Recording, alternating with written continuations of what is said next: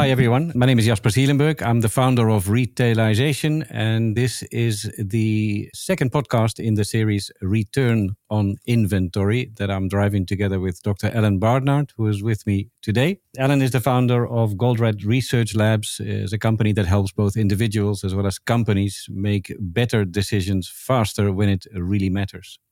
Hey, Alan. Hi, Jasper. Hi to the audience. I think today we want to talk about metrics or measurements, the stuff that drives our behavior. We've obviously dealt with how people behave in certain organizations, and from my perspective, mostly in the fashion and sporting goods industry.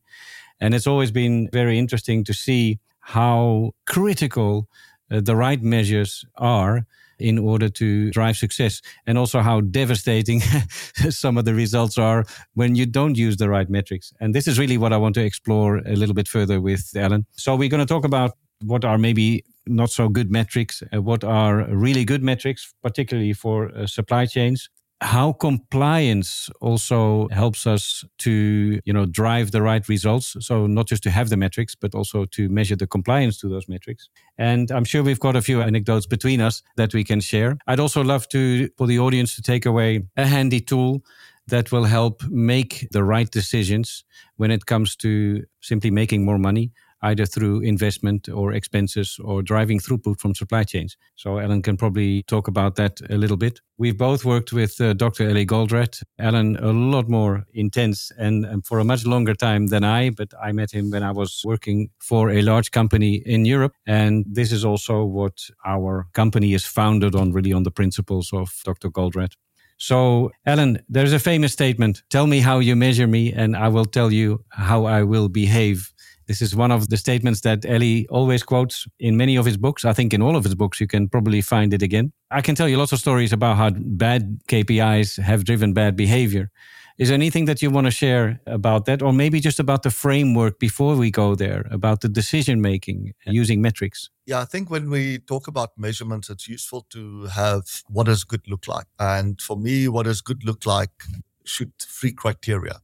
So these are the criteria that you could apply to evaluate whether your measurement system as a system, because it's not just one metric, it's a combination of metrics. Right. Does your measurement system provide you with the information that you need in order to manage your system? So the 3 criteria is as follows. The first one is, does it accurately capture the status of the system? Is it accurately telling me whether I'm okay or not? Right. Now, as soon as you say that, you have to be aware that metrics can have errors in them, can cause mistakes. How can a measurement cause a mistake?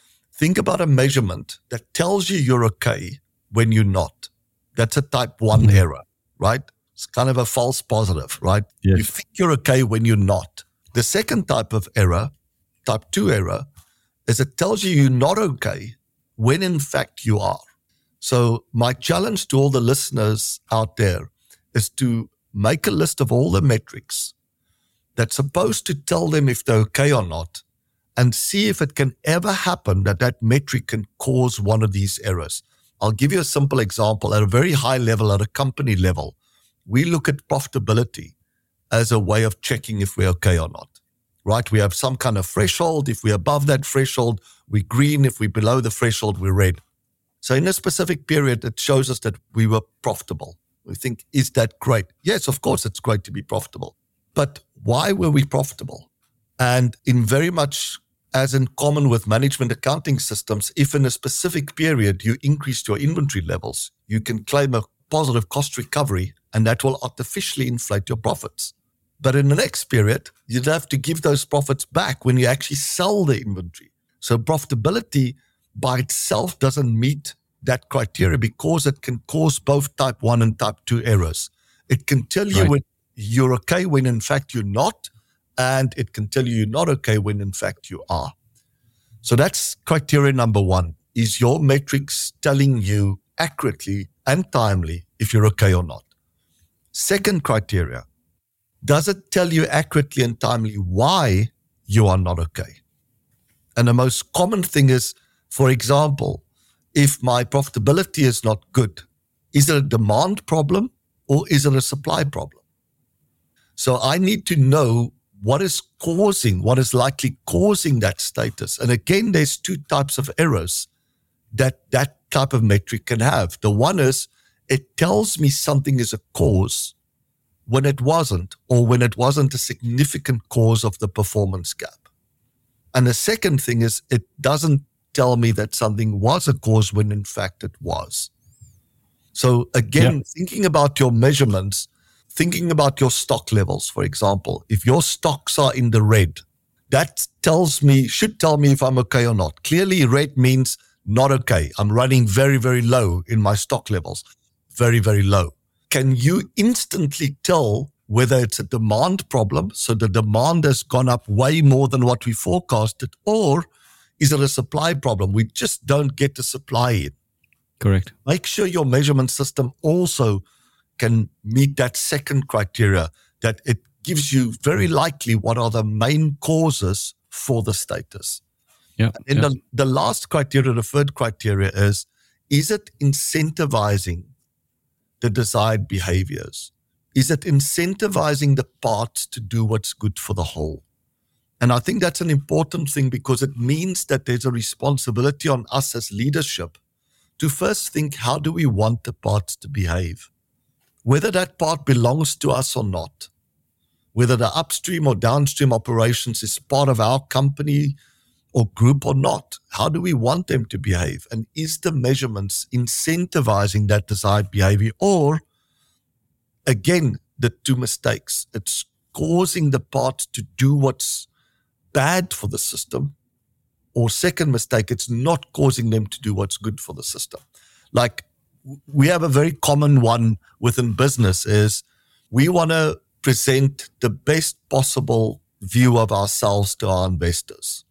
And the way that we do that is through showing a very high return on investment. So if at the end of the period, we show a very high return on investment, but the way that we do it is by running our inventories very, very low, that is driving the wrong behavior, because the start of the new period will have nothing to sell. So, and your example about having too much stock or too little stock when it's in the red, the same, of course, goes with way too much stock. It should be in the green, but it's in the dark green.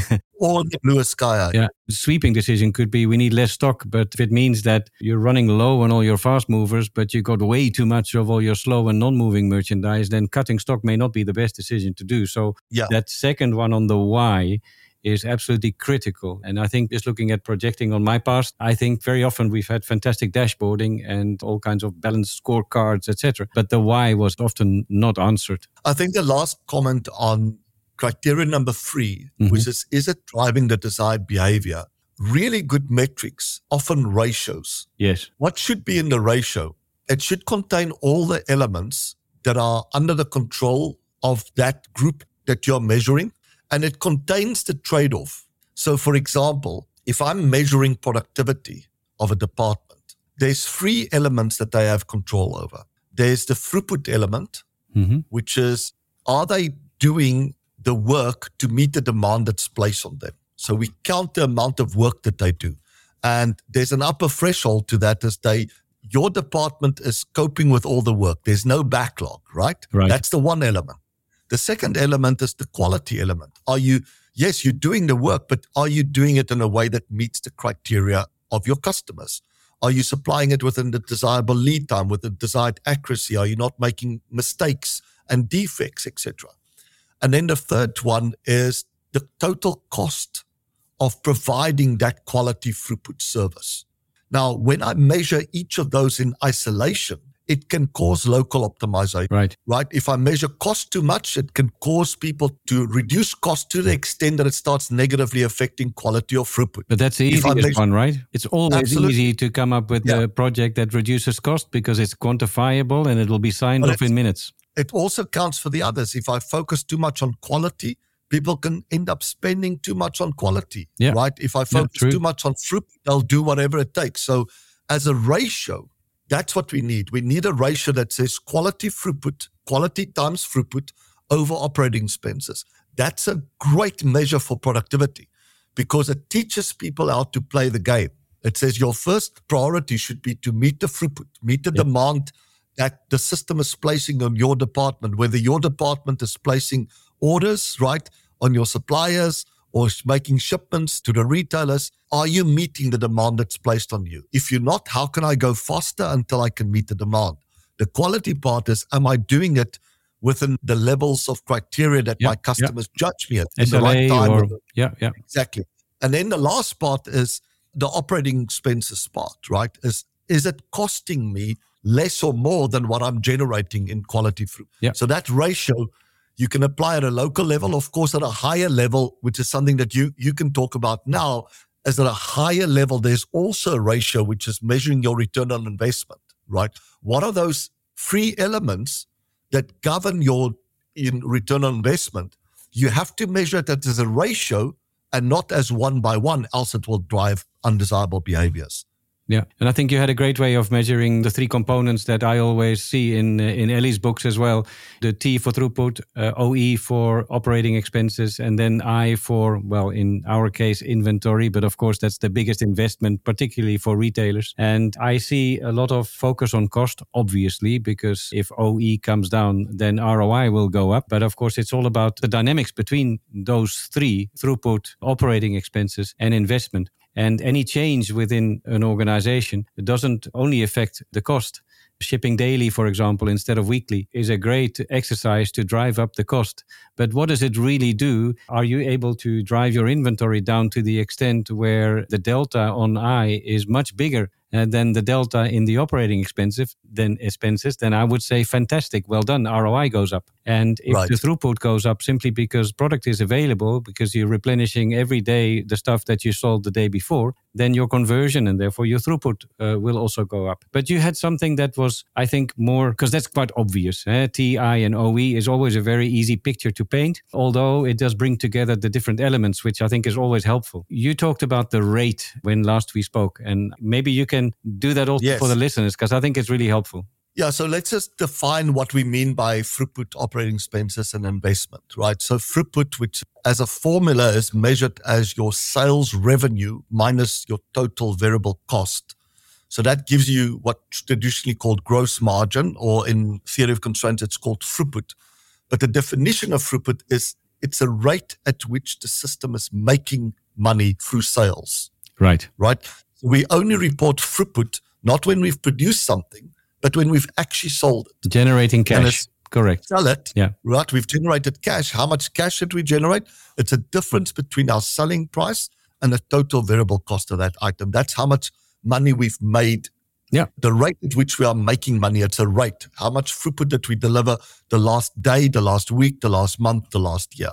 So that's T, the rate at which you're making money.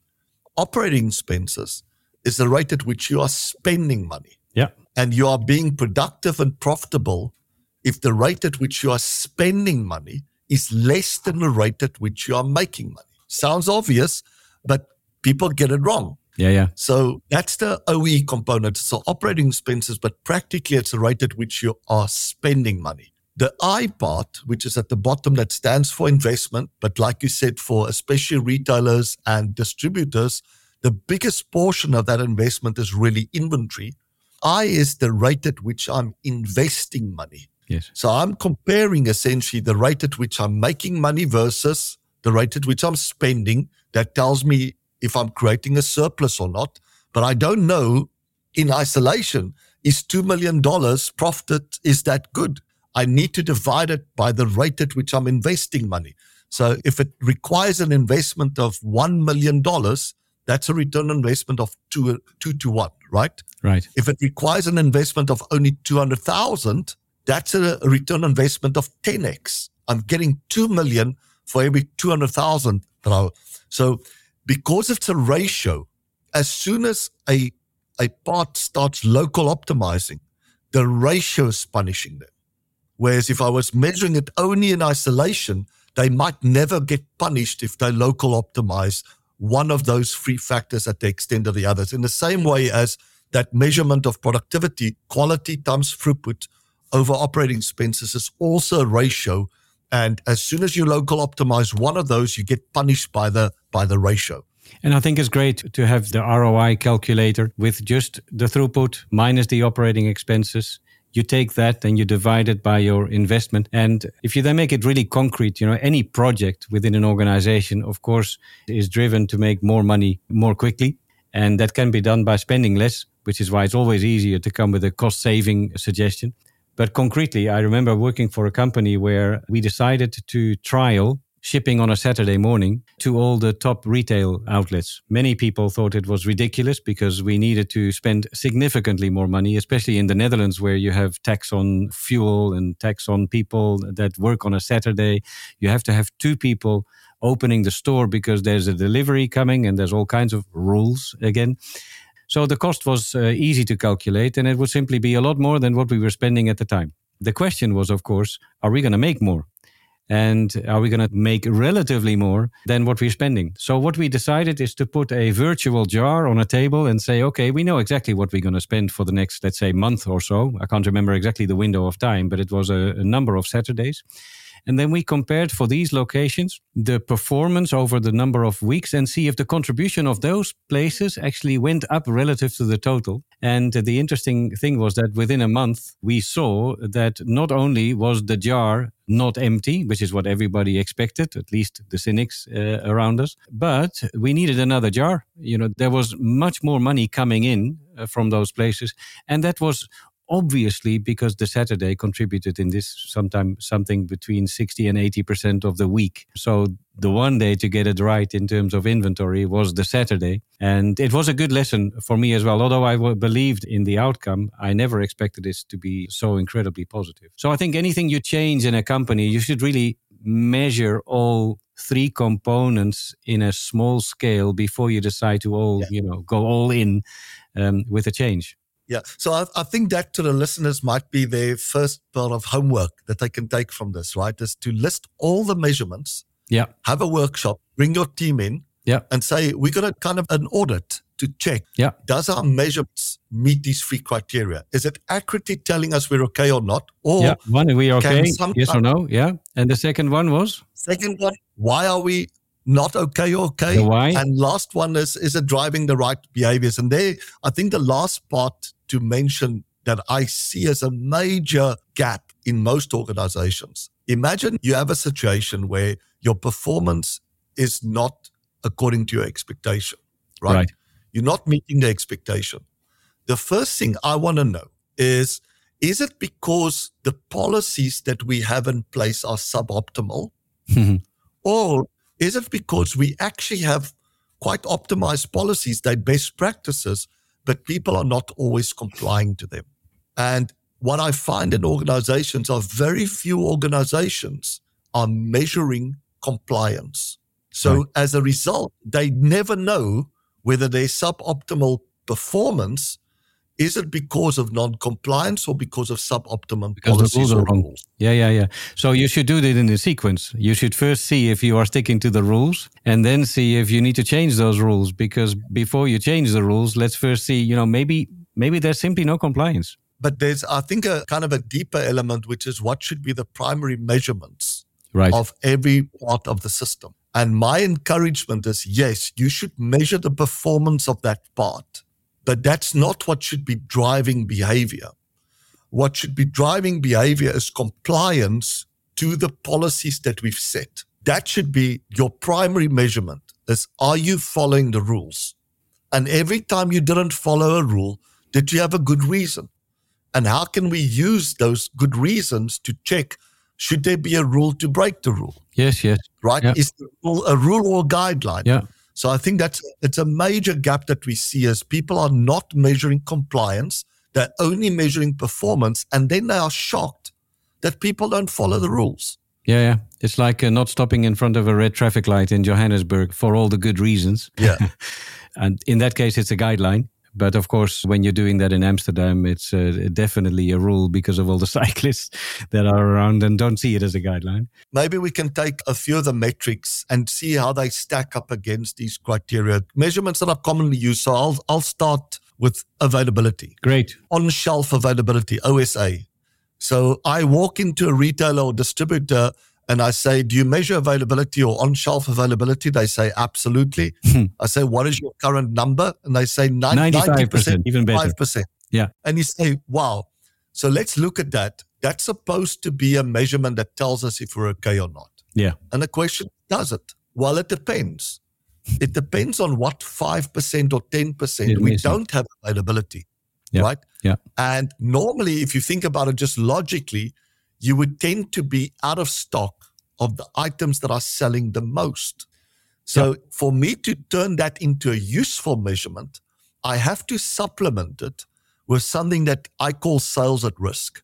That says what we are going to be doing is every time you're out of stock, we will multiply the number of hours or the number of days that you're out of stock by the gross margin of that product, the rate at which that product makes you money when you have stock. The rate, right? So not the total, not total gross margin or the total throughput, but the total gross margin when you have stock. Yeah. Right? So I multiply those two numbers together, the number of hours or days that I was out of stock, multiplied by the gross margin when I have stock, and I get a sales at risk. This is how much sales I've put at risk by being out of stock. So now suddenly I have a way of checking, is my availability good or bad? Yes. Is I can check my unavailability is 5%, but the sales I'm putting at risk might be only 1%. Yeah, or it might be 50. Or it might be 50. Yeah. Right? So as soon as you ask this question, can this measurement, is it actually telling us if we're okay or not? And let you and your team think about that. Think about cases where it's telling you you're okay. It sounds like we're okay. Like 95 sounds good, especially if we have a target of 95. But is it actually telling us that our system, what other metric do I need to know that? And sales at risk is one of those metrics that I can add on that immediately tells me, because now I'm looking for inconsistencies. Yeah. My availability is 95 or my unavailability is 5%, but my sales at risk is 1% or 20% or 50%. Yeah. Now I know if it's good or bad.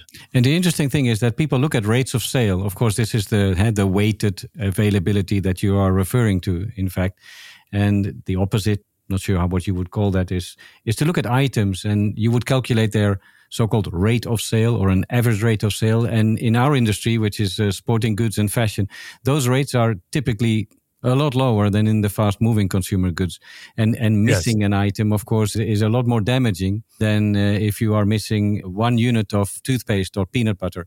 These are items that don't sell that quickly, and typically their prices are much higher. So it's also self-fulfilling, because if you then look at a rate of sale on items that are not always available, and you're looking at it for the season, and you use that information to make the buying decision for the next season, then you are really not optimizing the next decision. So using that, I would almost call it the real rate of sale, is the rate at which you are selling stuff when you have the product, rather than the rate at which you're selling stuff over 52 weeks and divide that by 52. That's not necessarily the right rate of sale.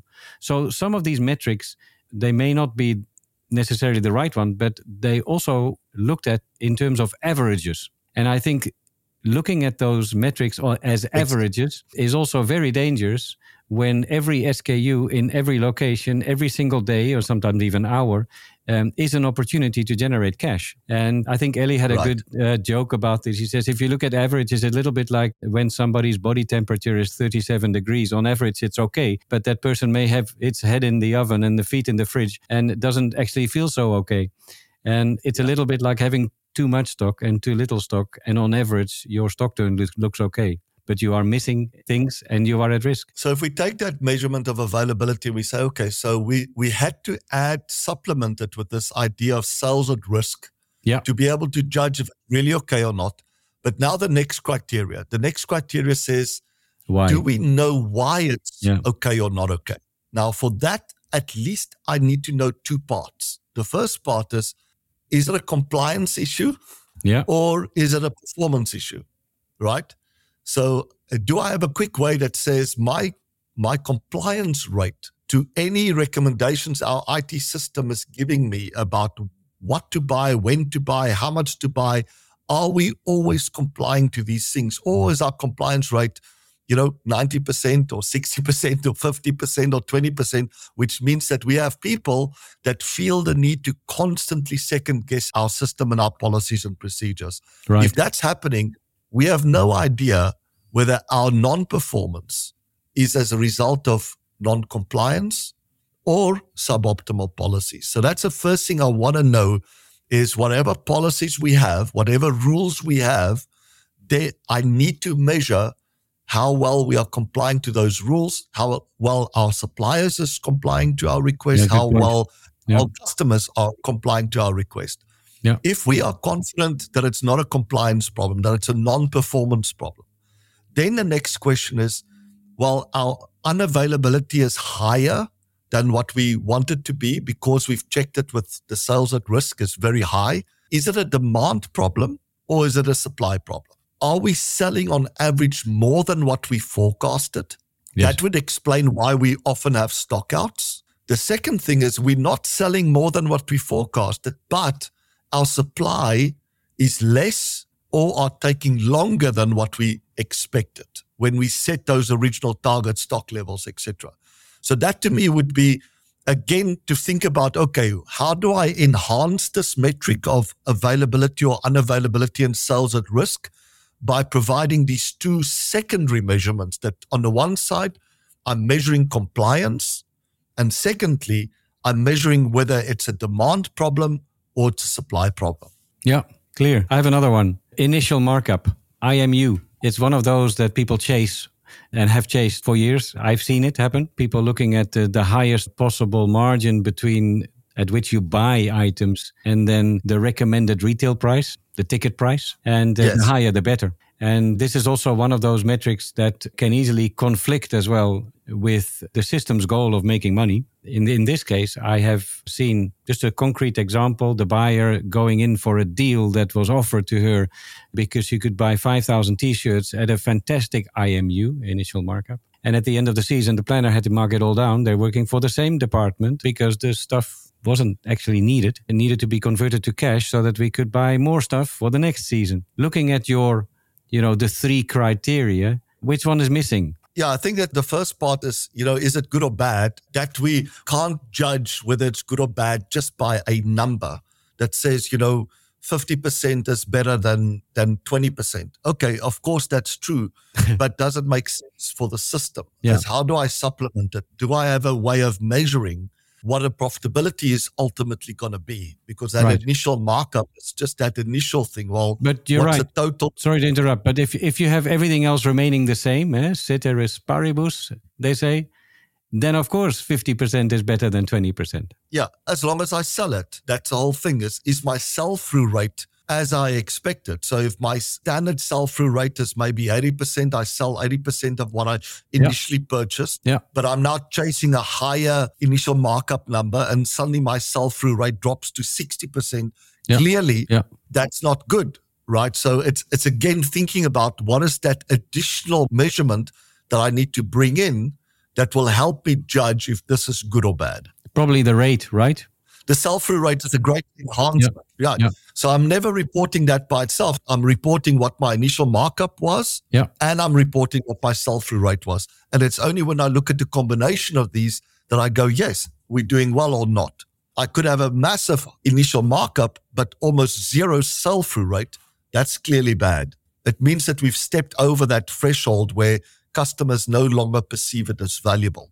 Yeah. If you look at conflicting measurements, of course, that's one that creates conflict between two people working for the same goal. But there are others. Cost per unit shipped is a great one as well for the logistics teams, because if they are sure it's an indicator, you can always use these metrics as indications to maybe ask more questions, ideally the right ones. If the logistics department is only measured on cost per unit shipped, then they would be shipping maybe once a month pallets to retail locations and then hope that what they ship is the best. If you're shipping very granularly every hour, then that's hugely expensive. So the cost per unit shipped will go through the roof. There will be a point of diminishing return, but somewhere in between. What is the best way to actually make sure that the goal of the local, let's say, department, the optimum of this local department is helping to drive the goal of the system as a whole. Because this is particularly when organizations grow, they become efficient, they have their own KPIs.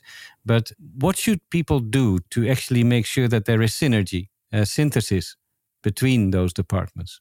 I think the mistake there is that we assume that a cost saving in one part automatically translates as a cost saving for the system, right?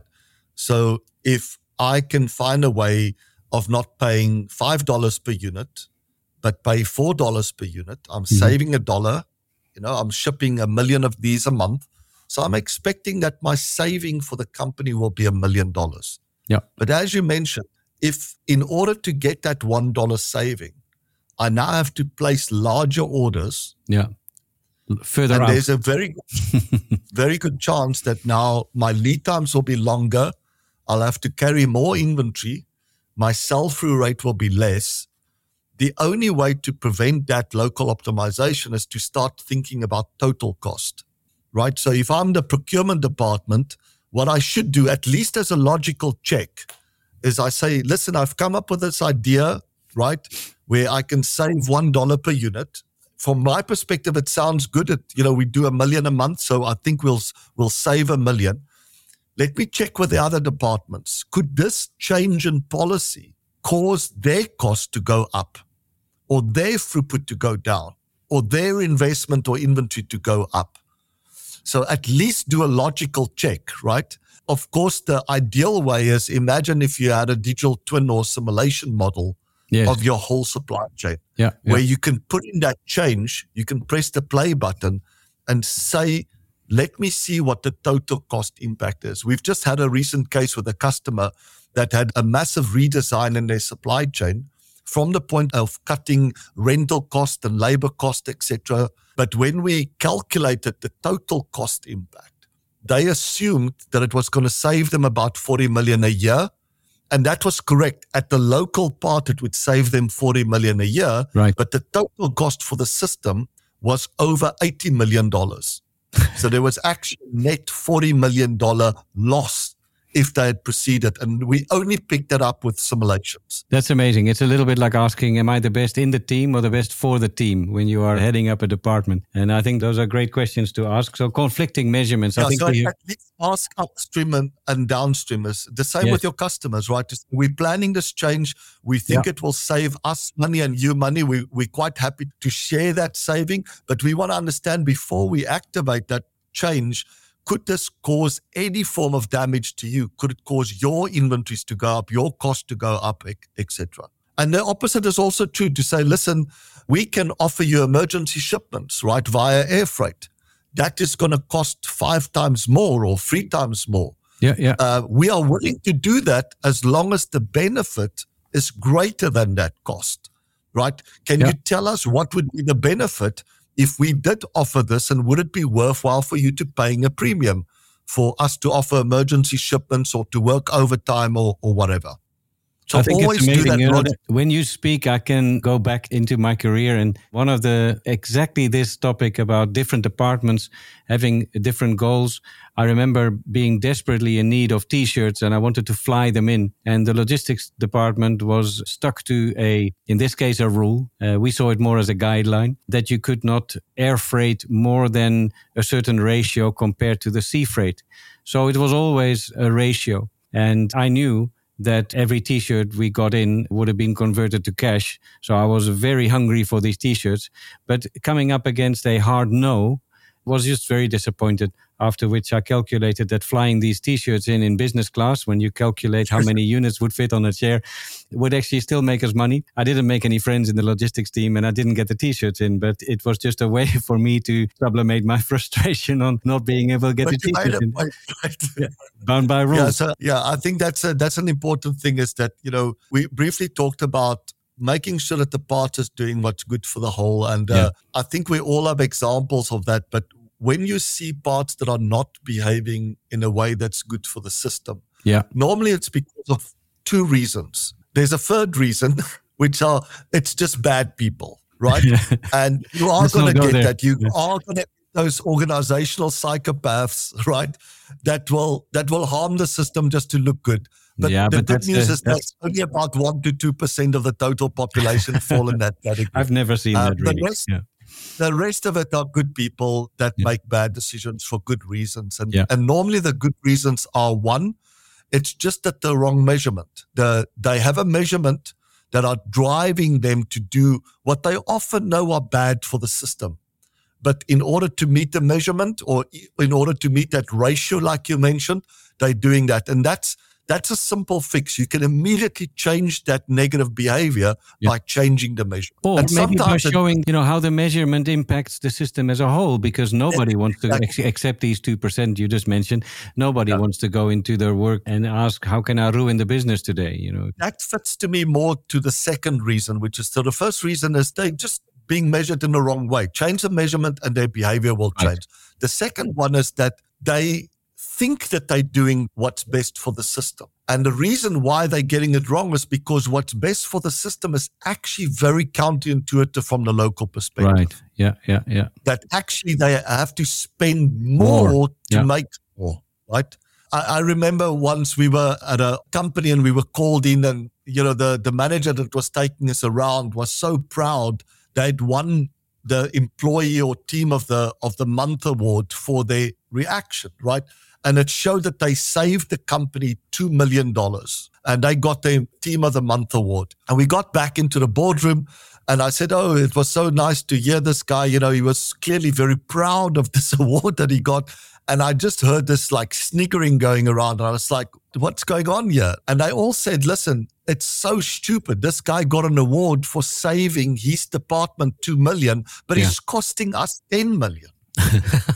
Right? And that's one of those things. He did something that he felt was good. The actual system rewarded him. Right. But if he had just taken the time upstream and downstream to say, listen, we're planning this change. We think it will save us $2 million. Yes. Could this have a negative consequences on you? And can you quantify it? You don't need to be accurate, just about, right? Is it does it cost you more than the $2 million or less? If it's less, then it's still a good idea. If it's more, then it's clearly a bad idea. It means that we need to investigate a bit more. So just always check the impact of your local decisions or plan changes on the system as a whole. And again, simulation is a great way of quantifying that, especially in the more tricky cases where small changes can have big impacts or not. Oh, yes. I remember one of our customers wanted to go to a certain promotional change. So they would calculate how many units they would sell in a given window of time when there was a promotion, calculate price elasticity, so many units we will sell more. And it wasn't very successful because the stores were overstocked after the event. And then somebody said, for the next time, let's just increase the replenishment frequency. Let's not guess at how many units we can sell, but simply replenish the next day, which was extremely expensive. Similar to the example I mentioned earlier. But there too, the results was exactly the same. It was simply a lot more responsive, this whole movement. And during the event, rather than forecast what is going to be wrong, simply make the system a little bit more responsive. Maybe take another one that is affecting a lot of people at the moment with supply chain issues is lead times, right? Yes. And measuring that. Measurement is, go there. How long is the total lead time, right? And is that good or bad? If my lead time is 3 weeks, is that good or bad? So clearly it's bad if my current lead time exceeds the tolerance time of the customers, right? So if the customers are not willing to wait longer than a week to get that product, we are getting to 2 weeks and we're starting not just lose orders, but actual customers. That's clearly bad, right? Yeah. So if I have a reference point of not what our own target is, but what do customers expect? What's the commitment that we've made? What have we promised customers? And measuring against that. That could be a good way of meeting the first criteria. Are we good or bad? We're not meeting their expectations, yes or no. So if it's no, then the question is why? And here I want to give you a kind of a framework that might be useful to say, is this a demand lead time problem or is it a supply lead time problem? What I mean by that is from the moment that there's been a demand at the store. So imagine somebody walks in, they've just bought the last of this product that's on the shelf and now there's no stock, right? The demand lead time is the total time from that event happening until the order is placed on the supplier to replenish that item. Now, if I place orders every day, the longest demand lead time would be 1 day. Correct. But if I place orders once a month, then the demand lead times becomes 30 days, right? Yeah. So if I'm trying to understand why my total lead time is so long, is it because I'm not placing orders fast enough? It's almost like, Jasper, from the moment that you feel a symptom, how long does it take you to contact the doctor? Right? You're That's right. the demand lead time. That's right? the demand lead time. So Yeah. Immediately when you start feeling ill, you immediately get on the phone. Yeah. There's no delay because of demand lead time. But if it takes you a month, and by the time you get there, they go, sorry, we can't help you anymore. You should have called us before. Yeah. You should have called us, 2 months ago. So that's the first thing, is how much, and that's something that very few customers are actually measuring, is what is the demand lead time from the moment that there's a demand downstream until you are aware of it, or from the moment that you have a demand. Yeah. How long does it take you to inform your supplier about it? The second part is the supply lead time. Yeah, when you actually want to do something about it. Yeah. From the moment that you get the demand, how long does it take you to supply it? And that supply lead time is broken up into essentially 3 categories. I call it waiting in backlog, right? Time in backlog versus time in process. Those are 2 major components. So if my current supply lead time, if I'm placing an order on my supplier and they quote me 30 days, right? What I want to know is, in that 30 days, what is the allowance that they've put in there for backlog? Because clearly I'm not the only one that's placing orders on them, right? So I can't imagine that as soon as I place an order on them, my order is immediately at the front of the queue, and they will immediately you're going to waiting start. in backlog. Absolutely. Right? Yeah. You have some time waiting in backlog. And the second one is, as soon as it gets out of backlog, it's now released into their manufacturing facility as a production order, or it's released into their warehouse as a distribution order that they need to pack and complete. How long is that lead time?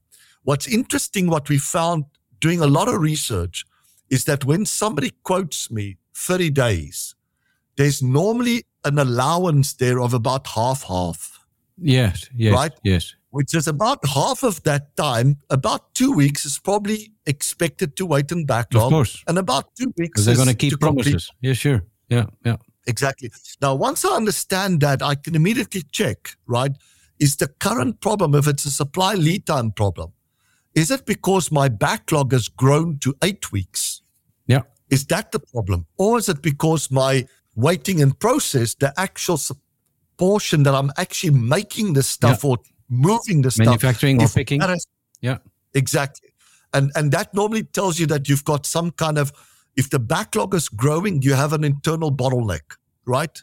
The department is doing a good job to not release everything. That's why there's a big backlog, right? Yeah. It's they acknowledging that they have a bottleneck, and they know that by trying to release too much into the warehouse, no, you just ruin the whole system. Yeah. Chaos, right? Yeah. So when I see a big backlog, that's good from 2 perspectives. One is there's a bigger demand than what we've got capacity. That's a good problem to solve. Yes. But it also tells me that there's discipline in not releasing everything as soon as possible. Yeah. That's a good thing. The bad thing is there's clearly an operational bottleneck, right? And we have to help them find capacity to be able to get rid of that backlog, or at least to reduce the backlog to what is within the tolerance time of a customer, right? And that might be 2 hours backlog. It might be 2 weeks, depending on the item and how critical the item is. So I think that's but knowing just what to focus on is half the solution, right? So I think in this case, yeah. And that again goes back to, is lead time meeting the criteria for number one? Is it telling me we're okay or not? It's only telling me if we're okay or not if I have a reference point like a customer tolerance time or a commitment that I've made, and I'm measuring it against that. Yeah. But the point that you previously made, which is even more critical here, it's terrible for lead time measurement to only measure average lead time. Correct. right? Yeah. I can say, well, my average lead time is 20 days. We commit to 30 days. We're better than expected. But what I don't tell you is that sometimes it takes me 5 days and sometimes it 50 takes me days. 50 days. Yeah, that's right. Right? Yeah. So I want to measure both the average and the variability or standard deviation and see how in control my system is. So that's a critical part. It's like, am I okay or not? It's not just the absolute number, but the variability that I need to check if I'm okay. Alan, it's interesting. Yeah, I'm just thinking as you're speaking, because the companies that are currently winning are the companies that have shortened the lead times to become phenomenally responsive. I mentioned it in the previous podcast as well. And also over the last decades, you can see that those who are responsive in their behavior and always shorten the lead time, always won. I find that when I look at the average, lead times have actually increased over the last decades and not decreased. And I think this is also the reason why there is so much overproduction and why consumers can still not find what they're looking for. So I believe that one of the biggest levers to success is really to try and become a lot more responsive. Shorten the lead times, reduce the batches. I know it's more expensive, but if we continue to measure this, go back to the metrics, in terms of does it increase the rate at which I generate throughput, cash? Does it increase or decrease the rate at which I spend money? Or does it increase the rate at which I invest? If we just continue to look at a very simple way of looking at the delta of those three, then hopefully it will become easier and easier to, first of all, make more money, and second, to reduce the waste. And of course, get people to work together, because I think it's a lot easier there too. You know, dashboards are much easier to produce on data these days than they were 30 years ago. I have kind of an extreme example on the lead time side, why it's so important not to just know whether you're good or not, but why. A recent case, I was working with a government agency, and they were very proud when I arrived there to say, you know, they have made this big investment in their IT system. They spent about $10 million. And it allowed them to reduce the cycle time on their bottleneck resource. Something that used to take 1 hour is now only taking 5 minutes with this technology. And they were very proud of this, right? Yeah, but it didn't matter. Until I asked them, what is the total lead time to provide this service? And they said 30 days. Now you think about that, right? They've invested $10 million to save 55 minutes on something that takes 30 days. Yeah, it doesn't feel very clever. No. But it looked very clever because they thought that they had found the bottleneck. What they didn't realize is that the major cause of the delays is not an operational bottleneck. And we didn't mention that. Right in the beginning, we talked about metrics. And hey, you talked about metrics that tell me whether I'm okay or not, and then it's the why am I? Yeah. And then that's of course the incentives. But if we have all those right, and we start working on fixing the metrics, but it's actually not the metrics that matter, then basically you're still polishing stuff that really is making things look good, but might not change the business. Yeah. So getting back to the lead time measurement is, I might be measuring lead time and know if I'm okay or not. I'm meeting customer expectations or my own commitments, but why am I not okay? What's actually causing the delays? Right. That's avoidable. Is it really a bottleneck? Is it a demand lead time problem, supply lead time problem? Is it a backlog problem? Is it an internal queuing problem, etc.? That's really, really critical. And I think we've exhausted the window of time that we had. If there's anything else you'd like to share regarding metrics, because I think we can talk for a week also on the anecdotes that we have from the past, then feel free. Yeah. Because I'm certainly inspired. Yeah. I think if we can leave the listeners with that piece of homework is to say, you know, bring your team together. Let them, first of all, list all the measurements that is being placed on their department. I think that often will be a big shock, is that we have way too many measurements, right? Yeah. And as a result, we don't know how people are prioritizing. Yeah. We should have a very clear way of saying, this is our primary measurement and these are our secondary measurements. So once you've listed all of them down, share with your team this framework that says, we are judging all these measurements as a measurement system. Here's our 3 criteria. Is it accurately telling us if we're okay or not? Can it often cause type 1 or type 2 mistakes, right? Telling us we're okay when we're not, or we're not okay when in fact we are. Number 2 criteria, does it tell us why we're not okay or not, right? Is it prone to one of those type errors? It tells us a reason why we're not okay when in fact that's not the main reason, or it misses the main reason. Like it's not a bottleneck, it's delays that's causing the big problem, or it's a demand lead time problem, it's not a supply lead time problem. And lastly, is it incentivizing the desired behavior? So make a list, ask your team, make a list, first starting with yourself. Do you ever feel pressure to do something that you know is bad for the system in the short term, or at least in the long term? What is it? And tell us what measurement are driving you to do that, or to feel pressure to do that. And then to look upstream and downstream and say, do you ever find upstream or downstream doing things that are harming you? What is it? And what do you suspect? What measurement could be driving that? If we are not behaving in a way that's good for the system, it's either because we have the wrong measurement, or it's because it's very counterintuitive and we need to educate them to show them that full cost impact. Great, Alan. I think we've given a nice framework. Hopefully people have heard a few examples and looked in the mirror and think, maybe I should have a look at this, because if it will contribute to making the world a better place and making people and companies more money, then that's what we're here to try and inspire. So thanks very much again for the time. I want to thank the listeners for listening. This was episode 2 of Return on Inventory. Thanks.